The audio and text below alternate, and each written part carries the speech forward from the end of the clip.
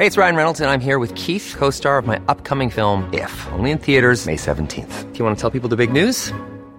All right, I'll do it. Sign up now and you'll get unlimited for $15 a month and 6 months of Paramount Plus Essential Plan on us. MintMobile.com/switch. Upfront payment of $45 equivalent to $15 per month. Unlimited over 40 gigabytes per month. Face lower speeds. Videos at 480p. Active Mint customers by 531.24 get 6 months of Paramount Plus Essential Plan. Auto renews after 6 months. Offer ends May 31st, 2024. Separate Paramount Plus registration required. Terms and conditions apply if rated PG. Many of us have those stubborn pounds that seem impossible to lose, no matter how good we eat or how hard we work out. My solution is PlushCare. PlushCare is a leading telehealth provider with doctors who are there for you day and night to partner with you in your weight loss journey. They can prescribe FDA-approved weight loss medications like Wegovy and Zepbound for those who qualify. Plus, they accept most insurance plans. To get started, visit plushcare.com/weightloss. That's plushcare.com/weightloss. It's that time of the year. Your vacation is coming up. You can already hear the beach waves, feel the warm breeze, relax, and think about work. You really, really want it all to work out while you're away.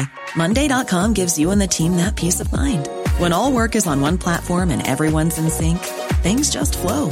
Wherever you are, tap the banner to go to Monday.com.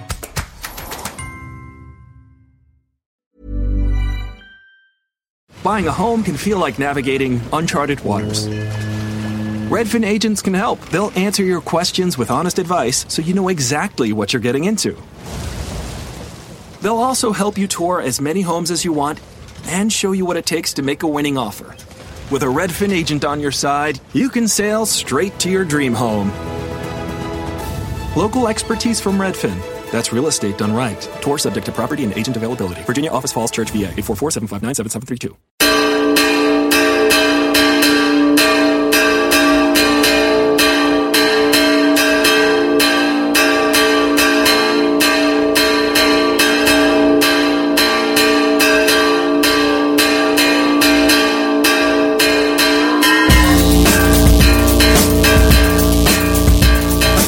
Hello, my name is Dahi O'Droney, and there will be no encore. Dave Hanardy is out for a few weeks. He's started posting a song a week on Twitter professionally now, so that's all he's doing from now on. He's completely given up. Joining me in studio is Head Stuff and No Encore regular Craig Fitzpatrick. Yeah, I'm here. That's weird, isn't and it? he's the only No Encore member that's because really, Cullum really is in the south of France. And also with us is Head Stuff writer and Golden Plaque writer Andrea Cleary. Hi, how are you getting on? I believe the term is ethnomusicologist, sorry. Former recovering ethnomusicologist. Yeah, like I was talking to Alan, who is Papa Head Stuff, before the show, and he was saying, yeah, I think this is the first time it's only one of you guys. And they said, and it's you. Yeah. What does the that person mean? who's supposed to be out most of the time. Yeah. I think if you look back through the records, I'm not out that often. Well, see, I think usually when I'm out, it's dramatic though. Like I've slept you're missed more I think, than anybody else. You're sort of the straight man, though. You're like the The our unfunny representative. One. Exactly. I'm the man of the people. The man of the people. Okay. Yeah, sure. I feel like that. Yeah. Sure. That works. So I'm kind of feeling a bit threatened as well because we have a music expert in Dre, like a proper one with proper qualifications, and we have Dahi, who is like, what is it, Captain Fiddle? Captain Fiddle, I think that's the name. I mean, that's pretty special. I'm just a embittered hack, I believe is the term. And also joining us right now is a very special guest, another musician, so I'm totally outnumbered. A new album that is out now, the fantastic Realign. Let's hear a tiny sample of that. This is Fire.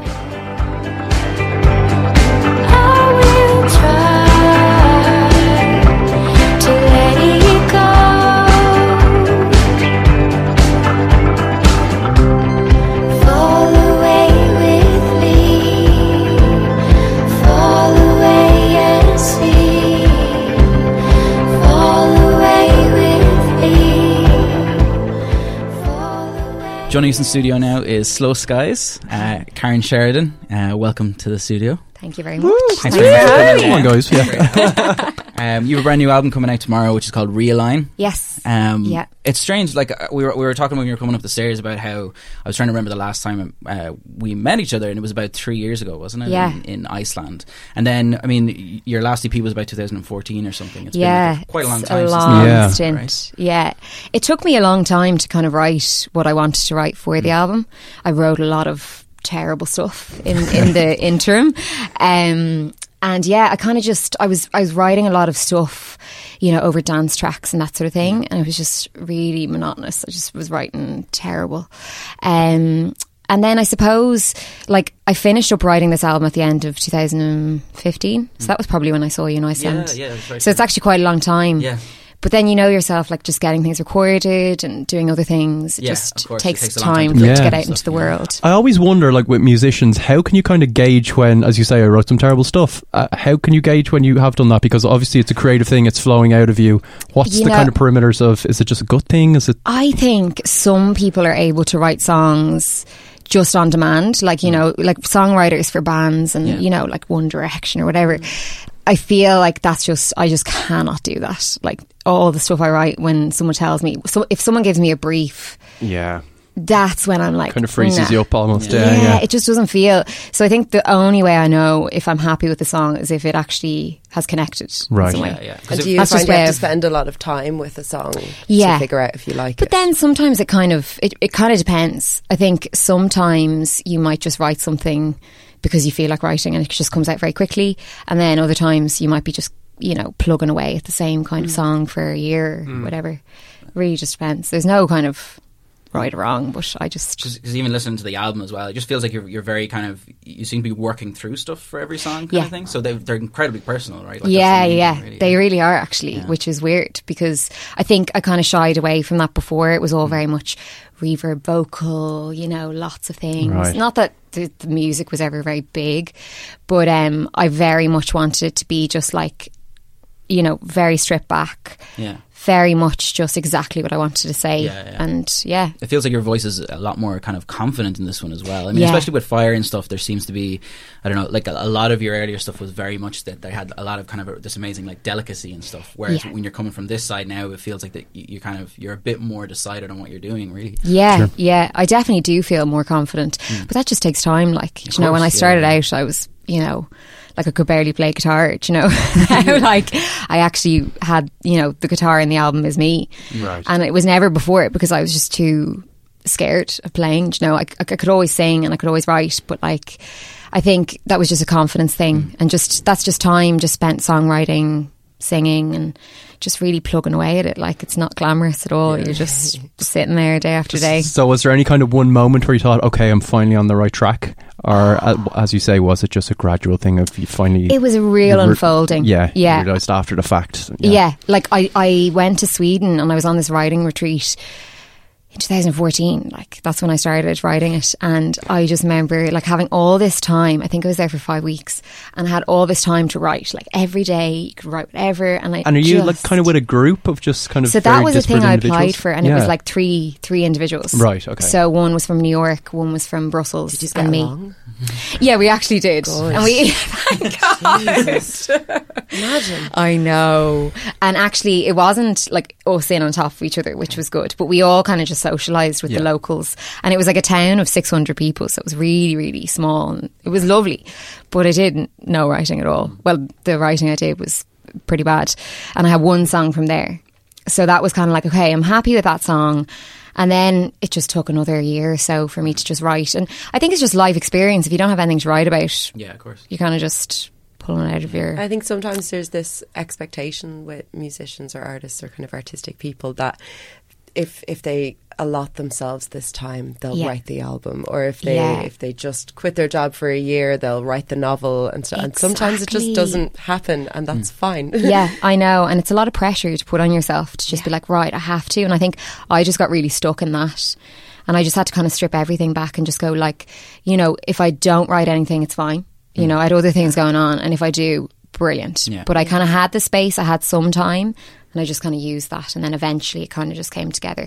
But that was very much me taking the pressure off myself Yeah. to do that. So And does it That's the way- feel different this time with such a stripped back kind of personal sound now? Does it feel different on the eve of the release? Does it feel like there's something extra going out? Or? Yeah, I'm definitely more excited. Okay. It definitely feels very, I don't know, I just feel very proud of it. You know, I feel like it's exciting just to release something that you just have spent a lot of time, put a lot of care and time and detail into it, you know. Of course, yeah. And so when you're writing, then you said you're kind of writing with an acoustic guitar kind of thing, and then you worked with kind of Bert Quinn to produce it, and which was cool. Just looking at the list of musicians on it and stuff as well. We were saying before, like it's quite the roll call. My major musician crush in Ireland is Micheál Quinn. Oh, I know, he's unreal, unbelievable. I know. Stuff he's done with Dermot Kennedy and everything is incredible. I know, as well. he's just fantastic. I almost feel kind of bad putting him on my songs because it's so simple.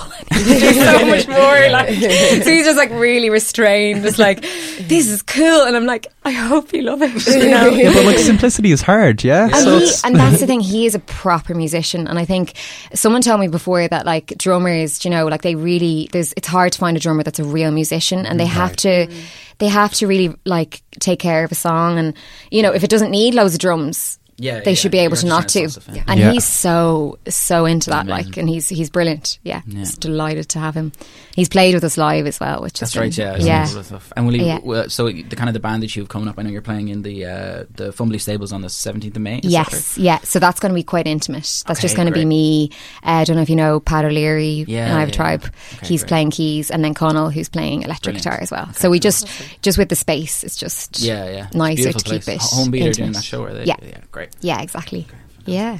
As Dahi kind of said, I mean, it sounds like a lot of the records you're working through stuff, but it also comes from, it's interesting, we're going to be talking about John Hopkins' new album in a little bit, and he's very much coming from a place with this record, not to kind of spoiler it, but like a meditative thing, and just like he's been trying different techniques to kind of help him sort through stuff, and I feel like that comes through in the music, and it does as well with your record. Would that be true to say for you? What do you mean, like just like? Well, I know you talked before about kind of being into yoga, different practices. Kind of, does it feel kind of spiritually informed in that way?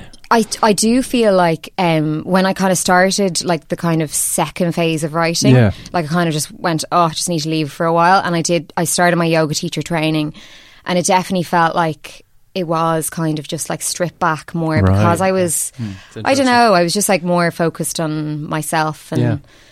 Yeah, it does feel like that. It feels like more I don't think I'd be able to write those songs without having that, if you know what I mean, that in the background along with other things, you know.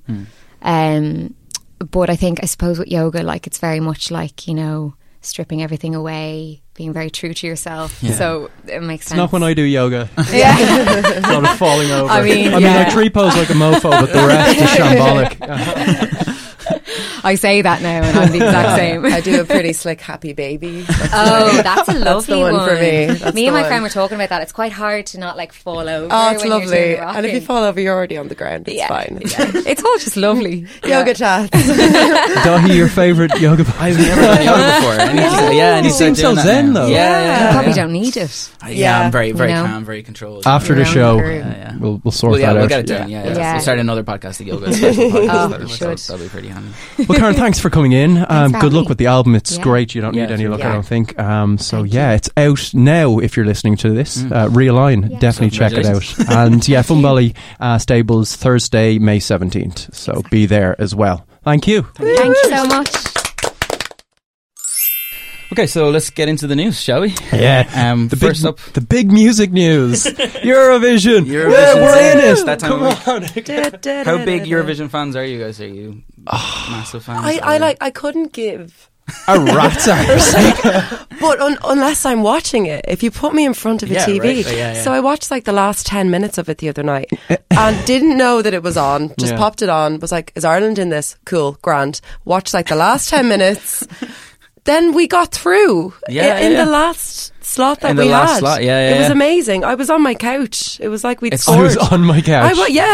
Flabbergasted. It's the safest song that I've ever come across in the history of the world. It's like Nathan Carter meets Ed Sheeran, like perfectly aligned, completely like inoffensive as you can possibly get, right? Yeah, I mean, Ryan O'Shaughnessy, who I guess came to fame through like being on reality show stuff, came to somewhat fame, minor.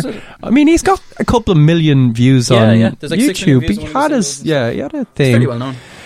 I think it was totally serviceable. I can see what they were going for. Fine. It maybe taps into that Ed Sheeran demographic maybe a little bit. What did we make of the dancing and stuff? Is that a bit tokenistic? It was really weird. The weird thing was that they brought like the bench from outside Luigi Malone's in Vicar Street, like, and just like stuck it there, like, which is super strange. And then they were like trying to create this like big kind of show with these dancers around it, and they probably needed one more extra thing, and then they couldn't come up with anything, and then it starts snowing, and they're like, of course, because it snowed. Amazing. And I think it would have been progressive about 10 years ago, but it is the Eurovision, so yeah, exactly, yeah. I'd say we'll go down well in that kind of area and stuff. Yeah. Do we think there's going to be much of a hope of it winning? Oh, I have no. Do you know what? It's all political now. Yeah, I mean, like we've won it the most amount of times. That's true. Right? 7, isn't it? Yeah, 7 times. Johnny Logan bringing home the gold. That's the thing. It's been like over 20 years, though, hasn't it? Has it? The Voice. The Voice was it? That was the 90s. I was in primary school. Yeah. Well, the last time we got through even to the final was 2013, right? That was the last time. I don't. But yeah, we haven't won it in years. Dahi, when are you going to do it? I feel like you're clean cut enough. Every single year, be too edgy, I get people like tweeting me and DMing me while it's on, going like, when are you going to do it? Like, I think isn't there some kind of rule that if you have like an album already out or something that you can't do it, or what's I'm pretty the story? sure Ryan has an album out. And it's a weird one. So Dahi, what the hell? Like, what the hell, Dahi? Generally, I wouldn't say it's the smartest career move of all time. I would say it's not like definitely. What about ABBA, Dahi? Thing. Yeah. Well, ABBA. Yeah, I mean, I guess so. Yeah, I don't know. You could be the ABBA of the West. If you were ever, you could probably do it under a pseudonym or something and produce it to somebody else or something. Of course, I can't sing it all, so I'd definitely have to get somebody else in. Oh, neither can anybody else. Yeah, right. Okay, you'll be fine. You'll be fine. I believe in you. Well, one person we'll probably never see at Eurovision. This is what we call a segue, guys. Coleman Dave, I hope are listening to this and going, amazing, well done. DJ Khaled in the news for all the wrong reasons. It's not about the music, sadly or thankfully. With DJ Khaled, is it ever about the music with DJ Khaled? It's usually about like the kind of bigger stars he can rope into being on his awful tracks. But no, this is more controversial. DJ Khaled has said that he does not perform oral sex on women because there are different rules for men. This wasn't said recently. This was 2015. It was unearthed. It was resurfaced. I love that people were digging through in the ruins of the internet, like just brushing away, and came across this little nugget. Like pay for your papers, guys. Pay for your news. This is the kind of hard-hitting journalism that we are missing in the world. I would love to give a shout out to whoever I grabbed this story off online, because this is an amazing line, but I can't think of it right now. Apologies. But yeah, the quote is, "A woman should praise the man, the king," says the 42-year-old rapper and Weight Watchers social media ambassador. If you're holding it down for your woman, I feel like the woman should praise, and a man should praise the queen. But should I keep reading? Yes. My way of praising is called, haha, how was dinner? You like the house you living in? You like all them clothes you getting? He adds, he's not finished there. He adds, I'm taking care of your family. I'm taking care of my family. I'm putting in the work. So he makes a very persuasive argument there, I feel. DJ Khaled, no one's asking you to do anything you don't want to do. This is true. But also, like, why is he so mean about the women that he's with? What's going on? Because he's a complete douchebag, right? And he's been with his wife for years, though, right? He has like a kid, he's and married? He's fully married. This is what we're like. This is the problem. The king don't stay on the market, right? He needs a queen, right? Well, there's been outcry from all the regular sources like Smash Mouth. Internet Smash Mouth and Internet's Dwayne The Rock Johnson. Yeah, so Smash Mouth tweeted, "A king who doesn't is no king at all." Fair comment. And then Dwayne The Rock Johnson replied saying, "Ahem," clear his throat, "As a man, I take great pride in mastering all performances. This is probably a little too much information. I will now quietly excuse myself from this fun thread." And we should probably excuse ourselves from this news story. This is the worst part about this story, is all of the men coming out to talk about how they do perform oral sex on women. And I'm like, I'm just trying to go on Twitter. Like, I'm just trying to get some news. I don't want to hear like about a very easy, like, viral pile up. Like, you can just imagine all their, like, the the teams behind them going, "Hey, now you've got to tweet something about this because this is going to work really well." Yeah, it's certainly not the wives saying it. Do you think this will hurt his career, or do you think, you know, it's a case where the art is so great that you have to separate the artist from the act, or non-act in this case? This won't hurt his career in the slightest. Yeah, and it's quite grim. Like, the story wraps up talking about how big he is musically.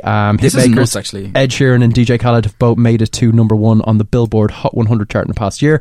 Sheeran came out on top with its single Perfect back in December, whereas Khaled's star-studded I'm the One reigned supreme last May. Now the artists' respective hits have achieved yet another milestone. Each have racked up 1 billion views for their videos. So yeah, billion views for this dude who hasn't, I'd say, produced in years, hasn't sang. It's not all he hasn't done in years. There's an amazing there's an amazing Snapchat of him, like somebody who's like, oh yeah, he's killing it in the studio, and he's just going another one in like 6 or 7 different ways, and then just rattle it out to like 6 or 7 tunes. Like, it's a factory. It's mad. Let's move on to altogether better people. Elon Musk and Grimes. I don't know they about are that, now. Oh really? Okay, let's talk about this. Because Elon Musk and Grimes appear to be dating. The Ross and Rachel of our time. Do you think so? Yeah. Just been waiting for it to happen. I love how they got together. We'll talk about that in a minute. But the new couple arrived at the Met Gala, which was, I've only seen the pictures, but it was stunning. I also love that running Jason Derulo joke. As well, like. Have we all seen this? No. Is it Jason Derulo? It is Jason Derulo. So every year after the Met Gala, someone posts a photo of some random dude who I think was like trying to break into the Cannes Film Festival, and he tripped and fell, and he's like falling down the red carpet stairs, and people just post, oh, Jason Derulo totally just fell down the stairs at the Met Gala, and it gets like tens of thousands of retweets, and every year, people for Jason Derulo. It's fantastic. But that didn't happen. What did happen was Elon and Grimes were stepping out together. Dahi, your thoughts? You seem to have the sigh there. I don't know. Like, yeah, Elon Musk is a weird one because he's very kind of, I don't know, he has this like hero Iron Man image or whatever. Okay. But from what, and we've talked about this before, his kind of general relationship stuff is kind of a mess, right? Like, it's a real disaster. His first wife wrote this like insane piece about how during their first dance during the wedding, he was like on the alpha in this relationship. Oh, and, like, really? Okay. There's like loads of stuff about this first wedding. He's from South Africa as well, so it's quite a kind of a very different outlook on how to treat women and stuff, I guess. And then the second one, which is a video that we've watched a good few times, which is this Tallulah, this is sensational. Who's come over from like England. Tallulah Riley, she's just married actress. him, and they're in their house, and he has like all his kids around and everything, and she's just kind of like, oh well, you know, sometimes I just want to kind of run away and never come back, you know. And he's like, what, really? And she's like, no, of course not. But there's that amazing thing where like there's a problem kind of with his kids, or like one of them has nicked something, and instead of dealing with it, he's just like, well, here for example is exactly what happens, and he's just like, this is, you know, computational blah blah blah. He just seems like a dude that's hyper analytical, and is probably like with that alpha thing, I'm guessing he just like read loads of books and he was like, here's what you do if you're a normal human, assert your dominance in it, blah blah blah, stick your head. And this whole thing seems like super weird, especially with the Grimes thing as well, because I mean, he's talked again and again about how he doesn't really like to put his social life out there, and Grimes wouldn't be the type of person to kind of do this either. So it feels really weird that this is all like, she's wearing like the Tesla necklace at the Met Gala, and they've like, he's designed the dress, and they've obviously released this like press release thing talking about how they know each other, or how they like got the joke, right? Yeah, okay, so the duo apparently bonded over a niche and very nerdy joke. This joke is incredible. And he's subtly been flirting on Twitter for about a month. According to Page 6, this is the reason. Musk wanted to tweet a joke about AI, but Grimes had already made the joke. Dre, do you want to talk us through what exactly this joke is? So, Rocco's Basilic is a thought experiment that questions the risks of AI. It hypothesizes a reality where potential robot overlords take over and punish humans who didn't help bring it into existence. Yeah, in which Rococo is a style from the end of the French Baroque period, characterised by ornate decorations, dense ornaments and theatrical symmetry. Both of them, at different points in time, thought of the idea of combining the two into Rococo Basilic. That's the punchline.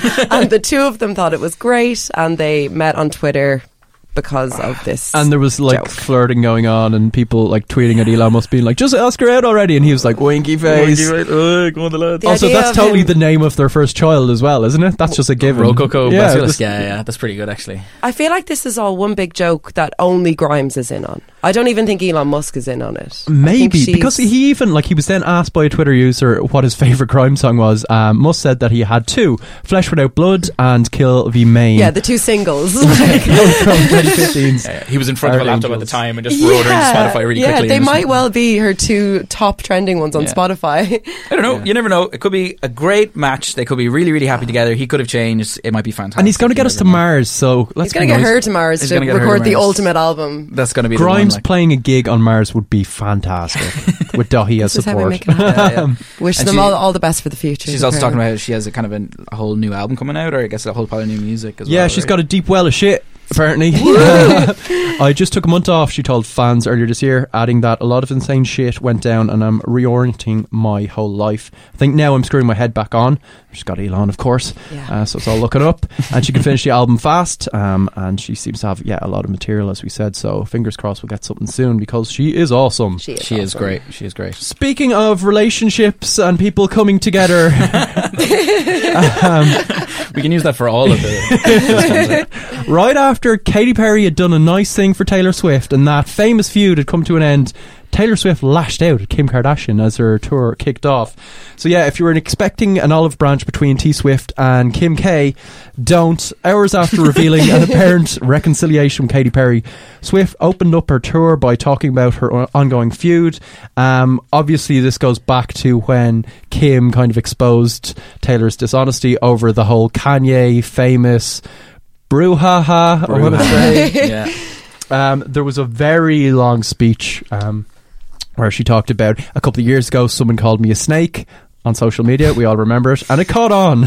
And then a lot of people call me a lot of names, and she kind of goes on to say that actually basically I wanted to send a message to you guys that if someone uses name calling to bully you on social media, and even if a lot of people jump on board with it, that doesn't have to defeat you. It can strengthen you instead. So she was being bullied. Apparently she's not a robot.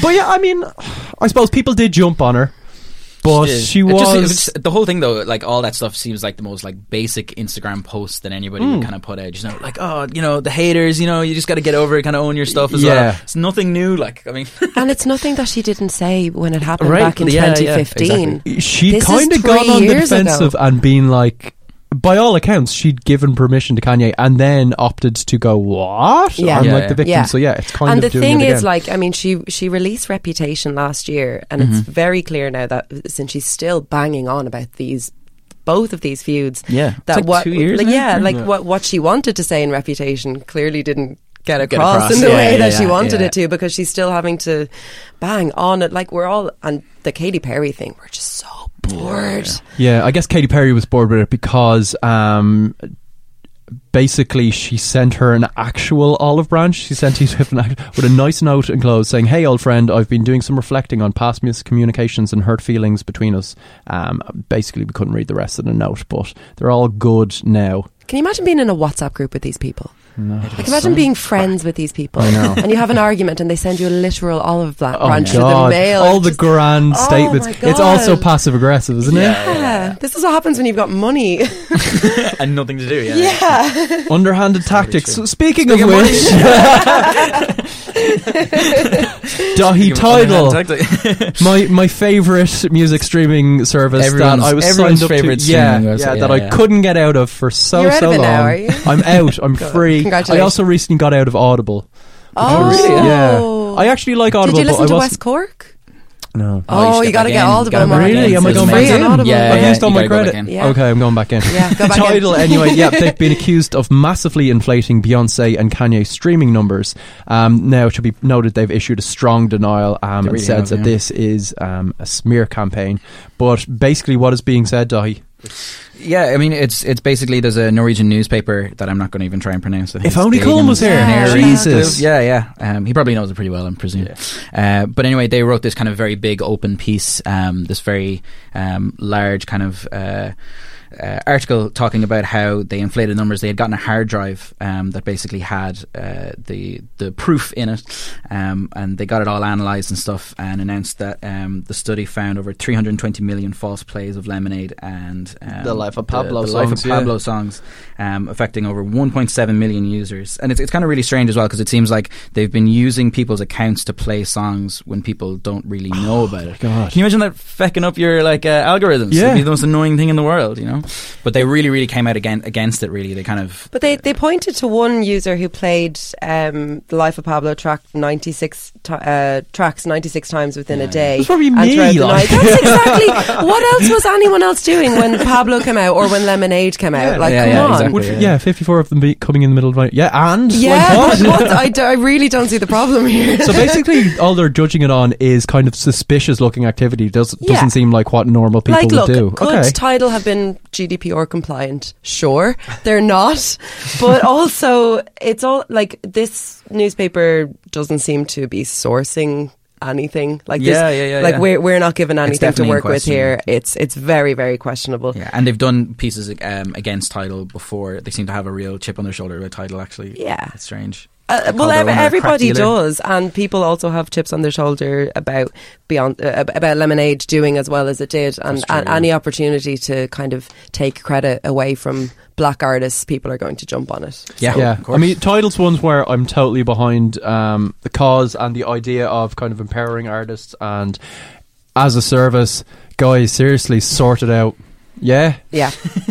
Speaking of a service to humanity, Donald Glover. It's Donald Glover Appreciation Week this week, is it not? It's been the most amazing week for that man. Well, we'll see. Craig's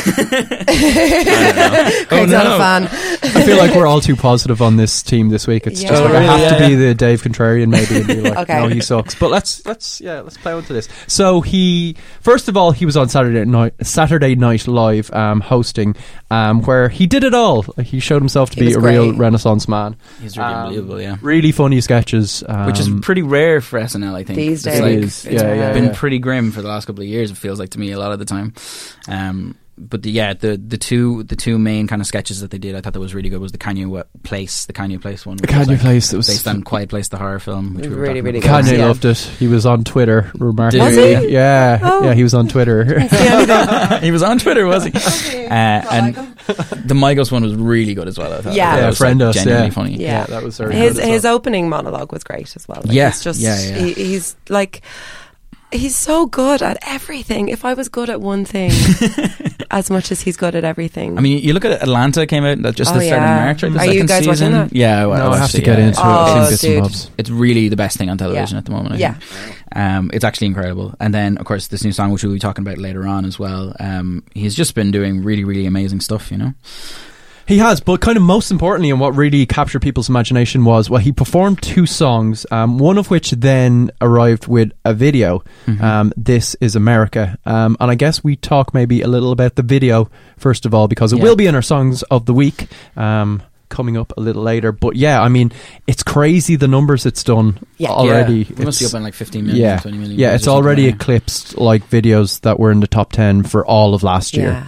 And it really felt like the morning when everybody started watching it, at least at this side of the pond, it was one of those days where something dropped. You know, it hadn't happened in a while, and you know, you're getting texts, in the WhatsApp groups, like, did you see this? Did you see this? It really felt like a big moment in music that we haven't, I don't think, had this year. Certainly not in hip hop, and like we're halfway through the year now, so it was about time that somebody kind of took ownership of the summer. I really love how many of these huge breakdown pieces there were, and obviously the main takeaways was kind of, you know, like he's dancing in front of the camera so that the background scenes are being distraction. And, like, people were tweeting this, and my favorite thing to do all week was to go on Twitter to see these people taking these real hot takes about this whole thing, and then the next tweet up would be like, oh my god, the Met Gala was so great, it was so good, and completely misses the point. Once again, it was crazy. But the white horse, it's like death, and then and like hell is the cop car following it, and it was very intricate. He's like an amazing kind of producer of stuff. Super talented guy. Does the song stand on its own? We'll find out later. But we've much more to get to. With that said, we have an album of the week to get to, and it's one Dahi is extremely excited about. Very excited altogether. So maybe before we get to it, we'll have a little listen. This is Emerald Rush, and it's taken from John Hopkins' Singularity.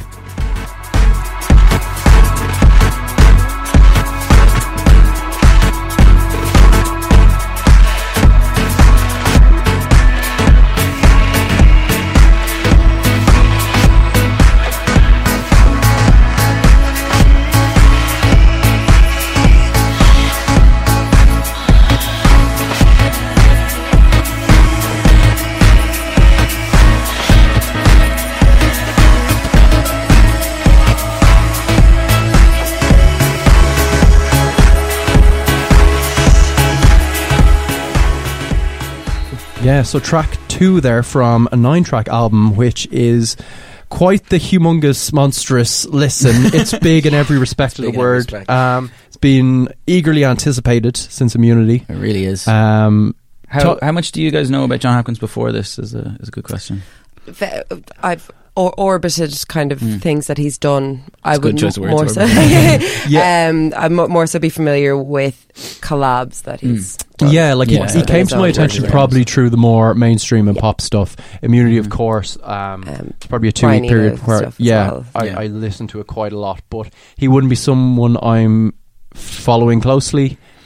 Or feel like I'm in a position, so this review should go well, in a position to comment on what he does. I'm just kind of like baffled by his work. I'm sort of the same. I'm coming into I came into this album relatively blind, and I haven't had like a deep dive into electronic music in a couple of years now, which was why this was just such, it was like splashing cold water on my face. It was amazing. It was so refreshing. Like. So Dahi, maybe you can kind of contextualize John Hopkins in the so basically he started out as a kind of a producer in London.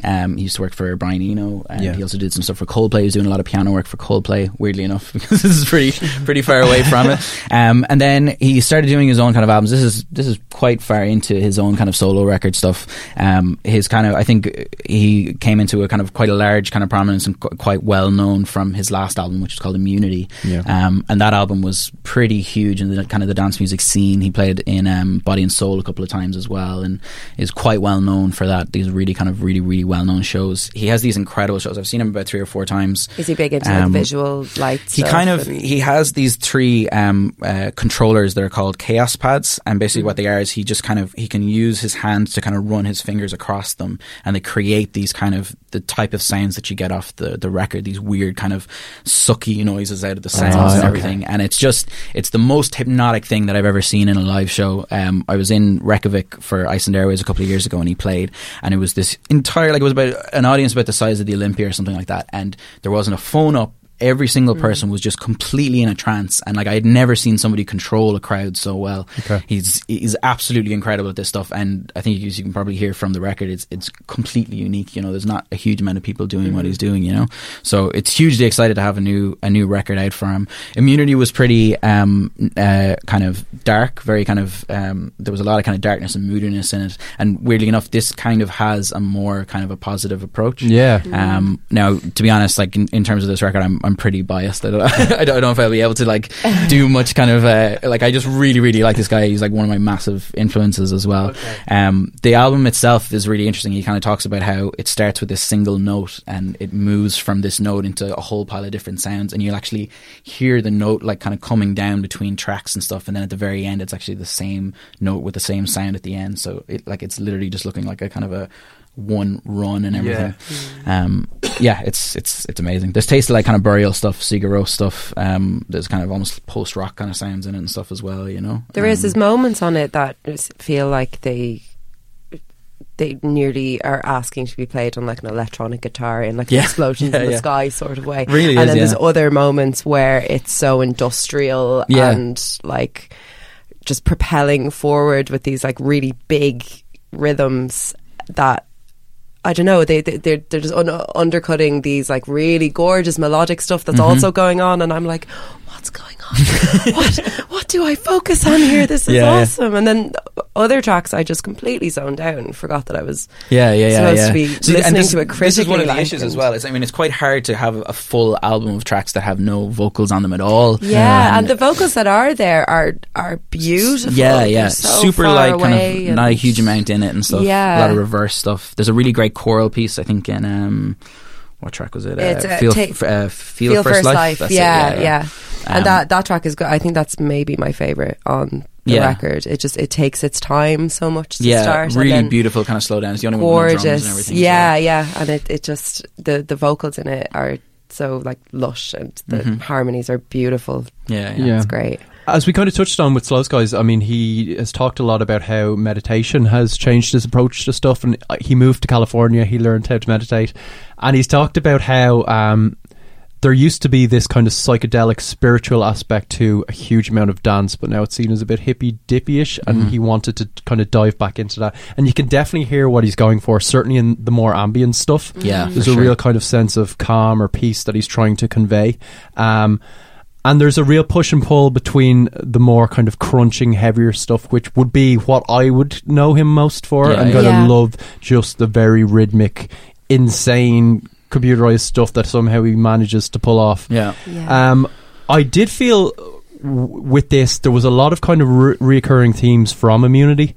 And it felt to me at times like he was kind of, not hedging his bets, but he was kind of, I don't know if he fully committed to either the ambient or the harder house stuff. I mean, there's not a huge amount of stuff on this I can imagine dancing to. Although I can't imagine dancing too much, in fairness. Yeah, like it's dancing wise, it's kind of top heavy, I think. Like once you get past like Neon Pattern Drum, even it starts slowing down a good bit. It sort of gets a bit like there's still those kind of rushing moments, but it altogether is a lot more like ambient, as you said. But I sort of like that he didn't settle between the two. I think he found a nice space between the two, especially once you get further along the album. Because if it was entirely ambient, I think I would have gotten a little bit bored. There was just those moments that woke me up. Sure. To me, it feels like there feels like an incredible seamlessness to it. You know, I mean, the first like 3 listens that I listened to was basically I didn't listen without any of the track names or anything. It just felt like this piece. Yeah, it feels like a piece. Yeah. Again, it kind of proves this argument where there seems to be a huge argument going on in dance music right now, where it's kind of like, is there any point in doing an album anymore? Because you know, people will listen to 1 track or 2 tracks and stuff, but this definitely proves that you can do this like full album of seamless kind of pieces.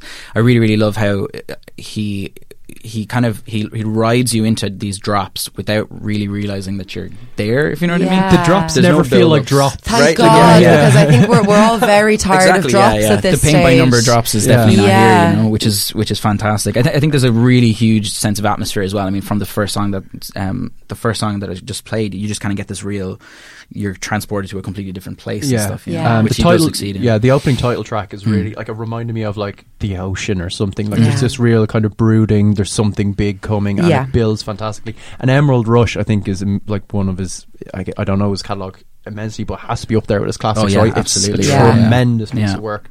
I thought maybe the likes of Echo Dissolve, when he just breaks it down to very simple piano, I don't know if they were interesting enough for me to kind of warrant the length at times. There was a track, I think it's Cosm, COSM. That was the only one to me that felt like kind of like a nothing track. I loved that track. Really? I loved how Feel First Life goes into that. Right, because it sort of Feel First Life ends with this like high droney string, just this very, very like long note, and it goes into Cosm, but then you're 15 seconds into Cosm without realising that you're in a new song, and I really like that. I love Recovery. I like how the album finishes. Recovery has this beautiful moment at the end where, and I guess like the fact that it's called Recovery, and then there seems to be kind of like a life support machine sound at the very end, which is like real, it got like real kind of like, oh my god. Yeah, there's sort of beepy tones that I think might be lifted from Emerald Rush, right? Like, second track, and there's a few moments as well where it's kind of reference points. As you say, kind of why it feels of a piece as well.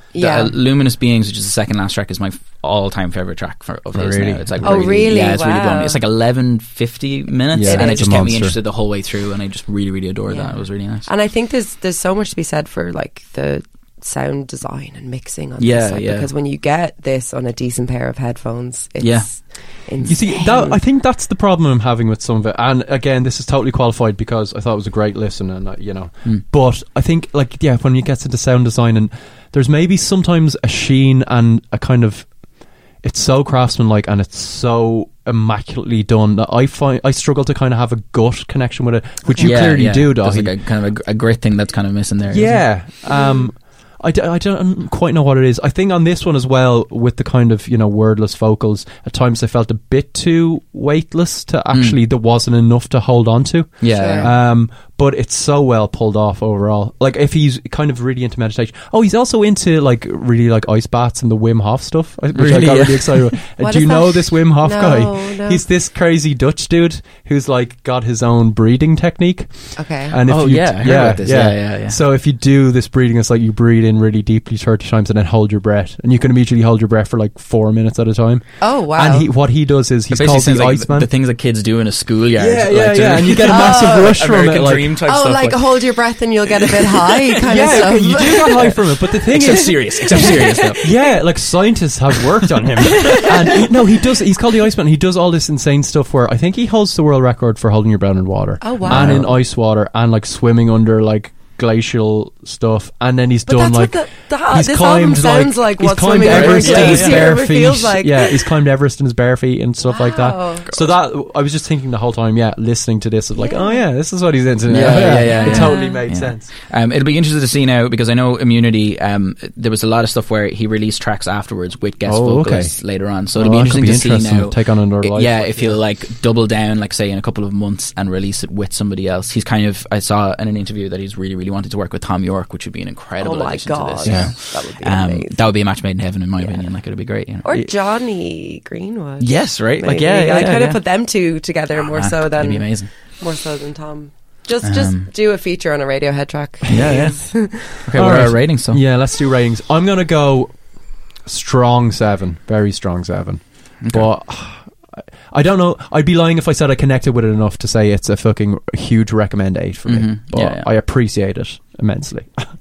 It's not an album that I think connected with me personally, like what you said, Craig. It's not going to be an album that I bring to a desert island with me if I'm to reference another music podcast. But I think it's excellent from start to finish. There's very little I can fault with it, technically or melodically or anything. Sounds like a 10 out of 10 to me. It is a very strong 8. Okay, great. Yeah. I'm going to go with a 9. I think just that, cause there was the one kind of letdown thing where I just felt like even if he had put if he had built it back up and then brought it back down to Cause again or something, it just felt like there was almost too much of a lull in that point. But by far one of the best albums of the year for sure, and one of the best albums of the decade, I'd say. High praise. How will our songs of the week fare? Let's just get to them straight away. Donald Glover, aka Childish Gambino. Here's the song we've been talking about.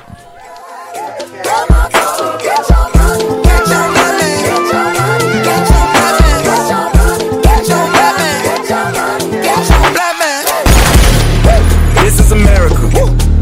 Don't catch you slipping now. Don't catch you slipping now. Look what I'm whipping now. This is America. Don't catch you slipping now. Don't catch you slipping now. Look what I'm whipping now. Look how I'm kicking now. I'm so fitted. I'm on Gucci. I'm so pretty. I'm gonna get it. Watch me move. This is selling.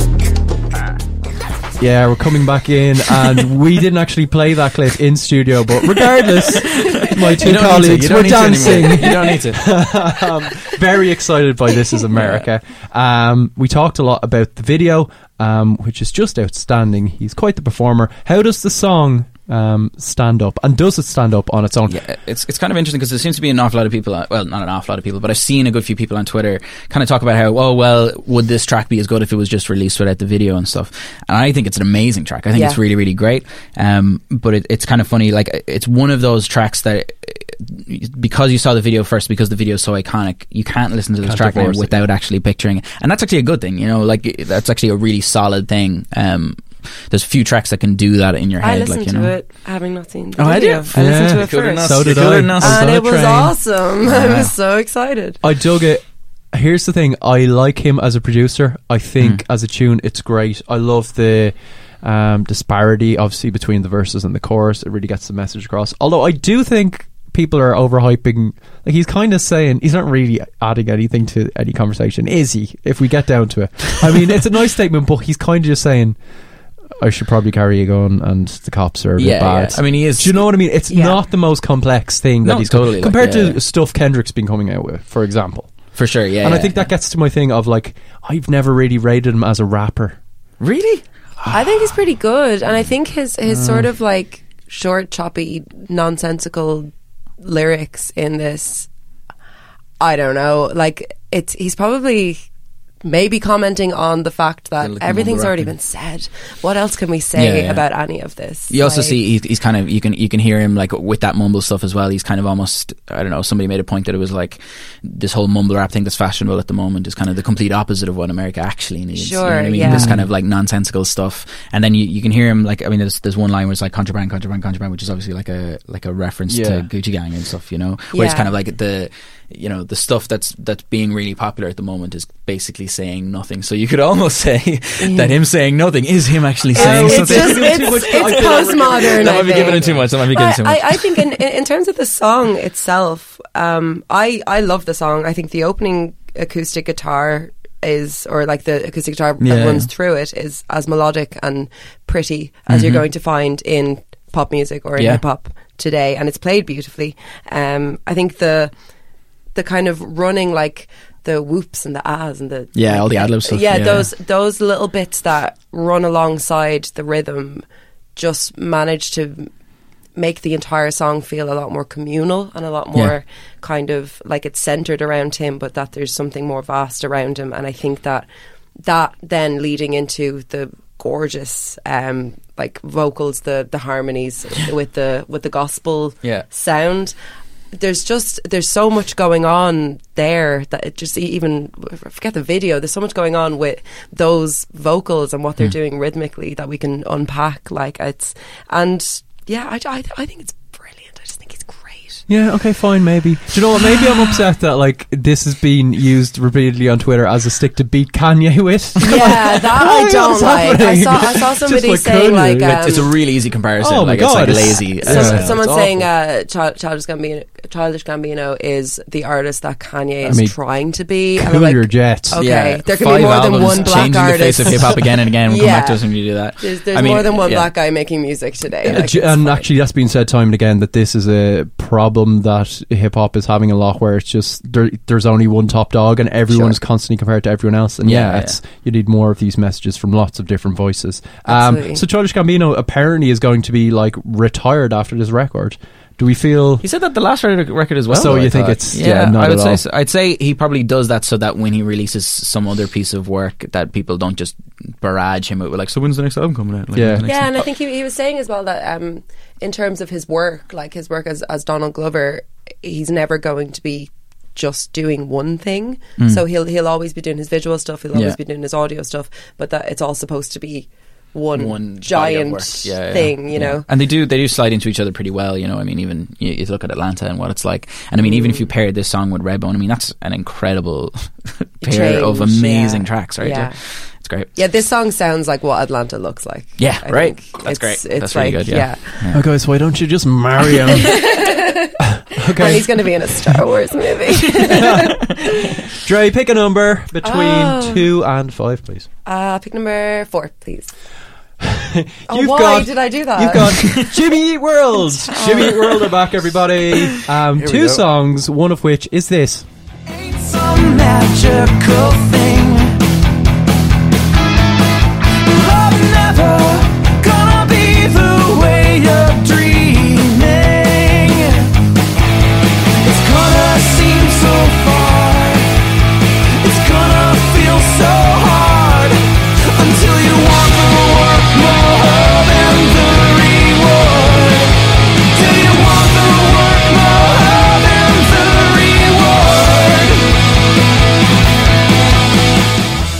was Love Never. And it's a real kind of blast from the past, but now, isn't it? It so is. Like, it feels like it could be however many years old. It feels like it could break into the chorus of The Middle at any moment, it's doesn't Buck it? Rogers by Feeder, the opening. I was going to say, right? yeah. It's that song, but worse, in 2018. But this is the thing, there seems to be this kind of big emo revival.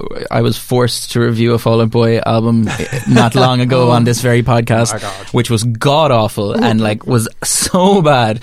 So, like, to be honest, I kind of enjoyed this compared to the rest of the stuff that was there. So I kind of liked it. Yeah, were they kind of... the other track, Half Heart, is a bit more interesting. It sounds maybe like, I don't know, if Snow Patrol were really, really into like Billy Corgan and came from Arizona. Oh yeah, that sounds awesome. But like better than that. 7-album deal right there. But certainly Love Never is... I don't need, it's a bit pain by numbers, in fairness. Well, that's what they've kind of always been like. They're like very workmanlike. They're less like that kind of alternative stuff they came up with. I mean, you have the down-tuned guitars, but really they remind me a lot of like US new wavy stuff. Like they could be the Cars. Like they're always aiming for that hook, and like we'll get to the chorus and blah blah blah. Yeah, and this felt very like, I don't know, we're grown up now. Like lyrically, it was a lot of kind of, you know.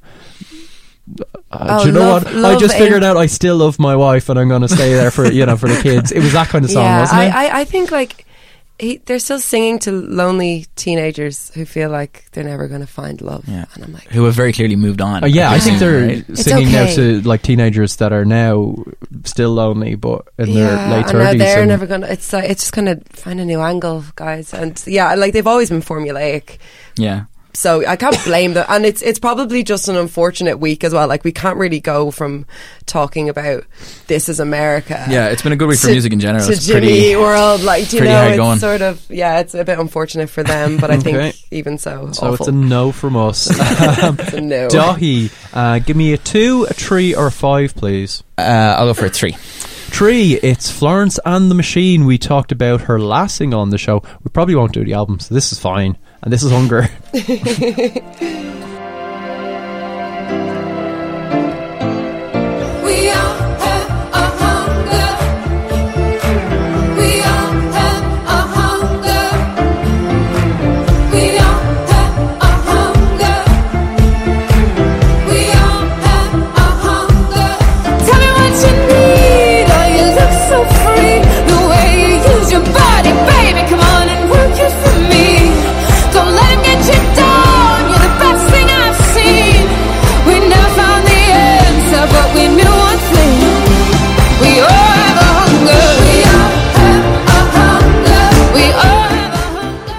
Yeah, so Florence will be returning with High as Hope on June 29th.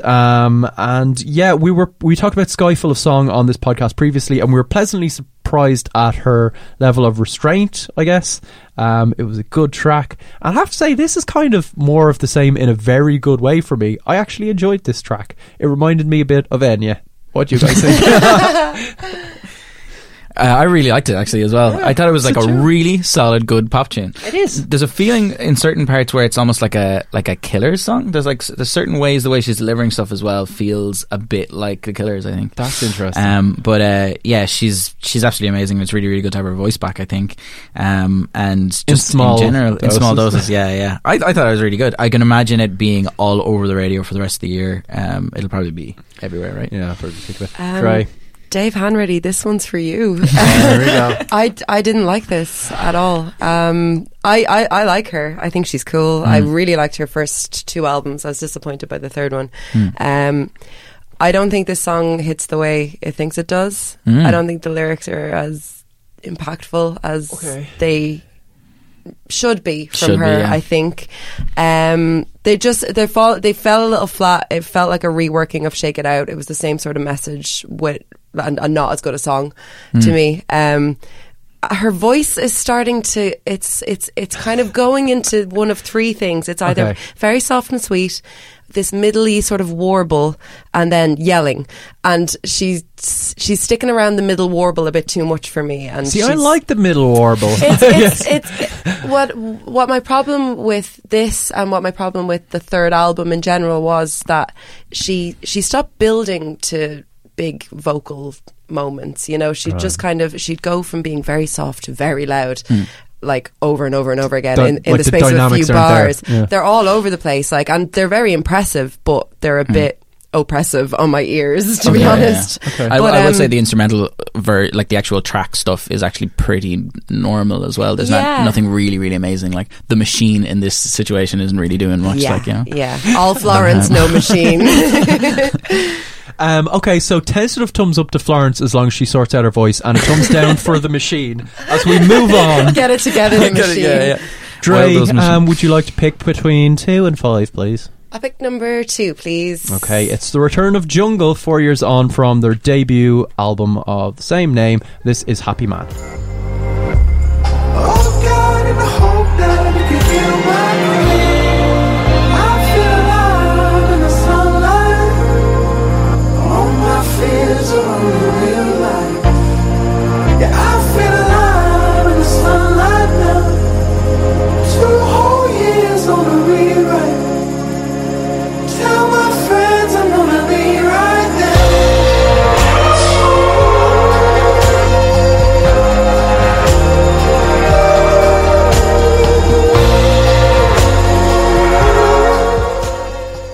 It was Happy Man, which was released alongside House in LA.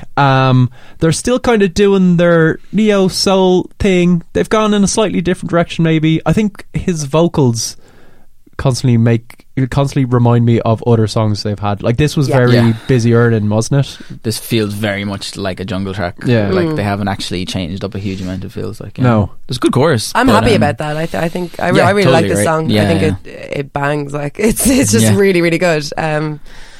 The chorus is really, really nice. I really like the chorus. It felt like really I could sing along to it, which is kind of a bit different to what I would usually do with Jungle stuff. I also like that other track, House in LA, that came out at the same time. I thought that was always a bit more unique, you know. Yeah, that's a lot different to the stuff on the first album. It's kind of not as kind of rhythm driven, I guess. They're so good at this kind of like world building stuff as well, with both the videos that came out as well. It's kind of this is like so kind of exactly what you want out of Jungle, this like real world building of like you're in their world when you're listening to the stuff, and they've really created it. I will say that like this song is like a shoe in for some sort of Bulmers ad for that's my problem kind of with it. And like there's a slight progression in terms of what they're doing. Like you could say that neo soul thing, but they actually sound quite British to me always. Like there's definite kind of trip hop undertones there. There's even moments just musically that remind me of like Aphex Twin. Like Window Licker, but without the kind of nightmarish genius. So there was definitely like Aphex Twin for an IKEA ad or something like that. There's something a bit darker in it. There was kind of darker tones in it, and I'd be interested to see if they play more with that instead of kind of going more the hit route. But like as Jungle tracks go, as pop songs go, it's great. So maybe like Happy Man is like easing us in. They seem like smart guys. There's an album coming out, is there? Yeah, I believe so. There's no release date as yet. It's kind of this, and they're not really an album band anyway, so it's they kind of have free reign here. They kind of started just totally anonymous, didn't they? And it was all about image building, and they kind of didn't really identify who was in the band. I actually talked to one of them when they weren't going by their proper names, I think, which was a bit awkward when you were trying to bring them. What did you have to call him? I think it was T or J. I think it might have been J. All I remember is that because they're on XL, I wish he had it. This was 4 years ago, and my main burning question that I had written down was, because they're on XL, was just like, have you seen J. Paul around? And he was like, yeah, he's brilliant, And I'm like, what's going on? And it's just like, no one knows, man. No one knows. 4 years ago. He's a ghost. 4 years ago. Get him on the pod. We need an update. Yeah. And finally, Dahi, would you please select a number between 5 and 5? I think I'm going to go for 5, I'd say. Good choice. We've got Skepta back, and this is Pure Water. They said they're looking for the top boy, must have been looking for me, well who's asking? I clocked the game, I'm still barring, please don't speak to me when I'm dancing. Every day they pray that I fall off, I'm popping up like what's squanning. They say a girl is a gun, see a man walking with his wife and I disarm him. The way I stepped in there with the SK Air, fam serious techers, brand new vest, same old levers. She knows we are the real good fellas. We can be cool, yeah, we can ride out. Please just don't get jealous. Start texting me crazy, I gotta take desperate measures. I just came back from Mars in my new spaceship, it was a perfect landing. What you mean, I'm a king, she's a queen, man, you know what's happening. Nowadays they call me gingerbread man. Okay, yeah, so Skept is back with Pure Water. You just heard a little glimpse over there. What do we think? I mean, Konnichiwa was such a big moment for Grime. It was huge. He's obviously like one of the most respected guys, been around for a long time. It felt like a great moment for him as well. This, I mean, I love his voice. He always has kind of interesting stuff to say, even if he doesn't quite say it on this one.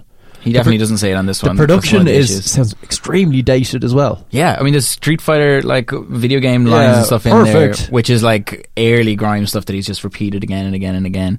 I don't know. Yeah, like it's kind of I find it really interesting that like himself and JME, his brother, kind of very push this idea of like clean living, which is always really interesting because it almost seems at odds with the whole Grime scene, really. Or just I guess the whole rap scene, I guess.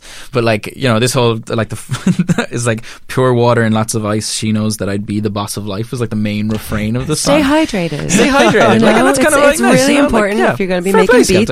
Good but also he'll take your woman. He will take your woman. He's bragging about that. Yeah. But that's a given. Like, you know, you have but to he'll make expect sure him to. she's hydrated. Yeah. So. Isn't he with Naomi Campbell at the moment? Isn't that a Is thing? he? Really? Yeah, I believe so. Good on him. Which is very exciting for everyone. Yeah, I mean, he isn't actually saying a huge amount in this track at all, and it's a lot of kind of haters be hating, and I'm the it's kind of paint by numbers as well. But it's a bit funny because, like, I don't know, it came up first on his YouTube and then got taken down pretty quickly. But it's up on Spotify now. I presume this is kind of like an ease-in thing that he'll need to like start doing festival shows, I guess. Okay, and then he'll release like a big proper thing pretty soon. Yeah, I mean, you presume that's what's going to happen, but I'm not sure. I mean, Dre, your take on Grime as a genre in 15 minutes or less? Grime is fine. Grime is fine. Yeah, I mean, we're probably the same. Like, it took me a long time to figure out Grime. Yeah. Famously I on felt the like, show. and I felt like, and I think I was correct that it, you know, it's not for me. You know, nobody cares if I like Grime. You know, it's not. I'm not the target audience or anything. But when I sort of gave it a chance, like last summer was like a big time, huge for Grime, yeah. like especially in Ireland, I think. Yeah. I think it kind of brought me around to it a bit more, and it's just I focus so much on listening to US hip hop that I should definitely get more on that side. I think it's become so ubiquitous without me listening to it that I hear a lot of it through like a filter of parodies of it. Sure. Right, yeah, so I'm immediately just hearing like Man's Not Hot. Man's Not Hot, right, yeah. It was Stormzy's album actually, Gang Signs and Prayers, which kind of it made it all click for me because his raw power and charisma, and there's a real urgency, and that felt like an instant classic. Whereas Skepta's stuff didn't quite do it for me. Yeah. And this is more of that. Yeah. I mean, I think he's an interesting dude, but I'm not connecting in that big way. I think, as you say, I'm probably not meant to. Yeah, I think Skepta's the kind of Grime that I just sort of leave where it is, and I'm like, it's not for me.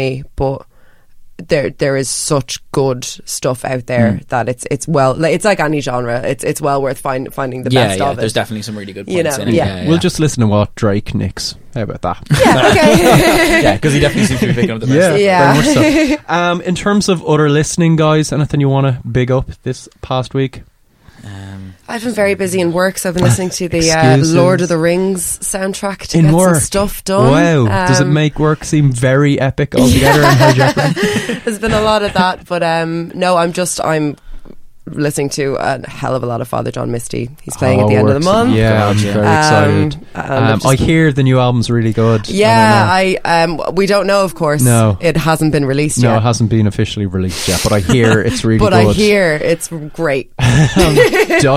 I have barely been listening to anything, to be honest. I'm working on an album myself, so I'm kind of like just constantly trying to work out my own stuff without taking influence from anyone else. I didn't want to put pressure on you. I was talking to my barber yesterday. Your hair barber? My hair barber. I have 4 different barbers for different parts of my life. He's hair barber. I was talking to him. What are the other 3? He said that he had gotten a link to the new Arctic Monkeys album, so he was telling me all about that. So I'm looking forward to seeing that. Apparently, it's going to be a disaster, but we're going to see. Yeah, it is. That's what people are saying. Is it going to be a disaster? Yeah, I think so. I hope it's not, but It's gonna be a disaster. I don't know. I read the NME review because Dave was slagging it off. He was like, look at this. But everything they were kind of saying about it, even the bits that sounded a bit suspect, made me think I'll probably enjoy this, even if it's a car crash. Like it's right up my street. Do you know what I mean? The day it comes out, we're all going to have a great time, you know? But there'll definitely be a moment, like, Well, on that, like, all I've been listening to has been some absolute legend put together a Spotify playlist of every song that Alex Turner has referenced as something he loves recently in interviews or just anything like that. And he does have really good taste, so it's worth checking out. So everything from Nina Simone to just like, it's really out there stuff. It is good. But it's great listen. So maybe I'll tweet it out or something from the @NoEncore show thing. Or even my own, @Craigie Slane. Add me as a friend and we can be friends. Me as a friend. Dahi, take us to the bridge. Thanks very much for coming to the show, guys. Fantastic. Thank you for having us, Dahi. We'll have another guest host next week. God knows he'll be here. Yeah. This was good though. I feel like this might be the best episode ever. First time. So we did it, guys. Congratulations to Claire Beck. She was really good. Last was time. Great. Yeah. Okay. So that's about it. Have a great weekend and enjoy John Hopkins. Listen to John Hopkins, everybody. It's amazing. Yeah, listen to John Hopkins. And to play us out, after Slow Skies being so kind as to come in and join us, we'll celebrate the release of that album Realign, which we wholeheartedly recommend. It's in all good stores, physical and digital now. We thought to play us out, we'd give Fire a full spin. So yeah, pick it up if it takes your fancy. Say the immortal words, Dahi. Just basically say words. Things about this is no encore. Encore podcast. Encore. Hey, this is Dahi, and there will be no encore. Peace out. Bye. Picking up the parts that go missing when I am so far gone. Take it easy, I need to find a way for you to see me, you to want to stay. I'm on fire when you go.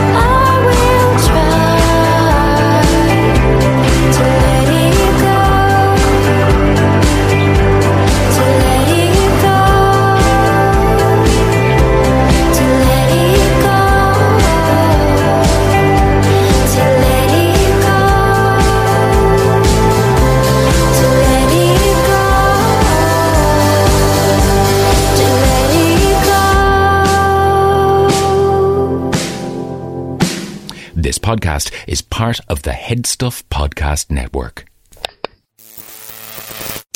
This is for Busch Gardens Williamsburg. Spot titled BGW/21/census/SN/July 4th/save up to 40%/FC/tickets/radio. It's a 30-second spot, and the code is VBGW021039R. Nothing ignites your senses like the European adventures and world-class thrills of Busch Gardens Williamsburg. Hear the gravity-defying drops and speed of our record-breaking coasters. See the world's most beautiful theme park as you stroll through our elegantly themed villages. And treat all your senses to the live concerts, nightly fireworks and coasters in the dark at Summer Nights. June 25th to July 29th. Save up to 40% on tickets and fun cards. Hurry, offer ends soon. Restrictions apply. Hey, it's Paige DeSorbo from Giggly Squad. High quality fashion without the price tag. Say hello to Quince. I'm snagging high-end essentials like cozy cashmere sweaters, sleek leather jackets, fine jewelry, and so much more. With Quince being 50 to 80% less than similar brands. And they partner with factories that prioritize safe, ethical, and responsible manufacturing. I love that. Luxury quality within reach. Go to quince.com/style to get free shipping and 365-day returns on your next order. Quince.com/style.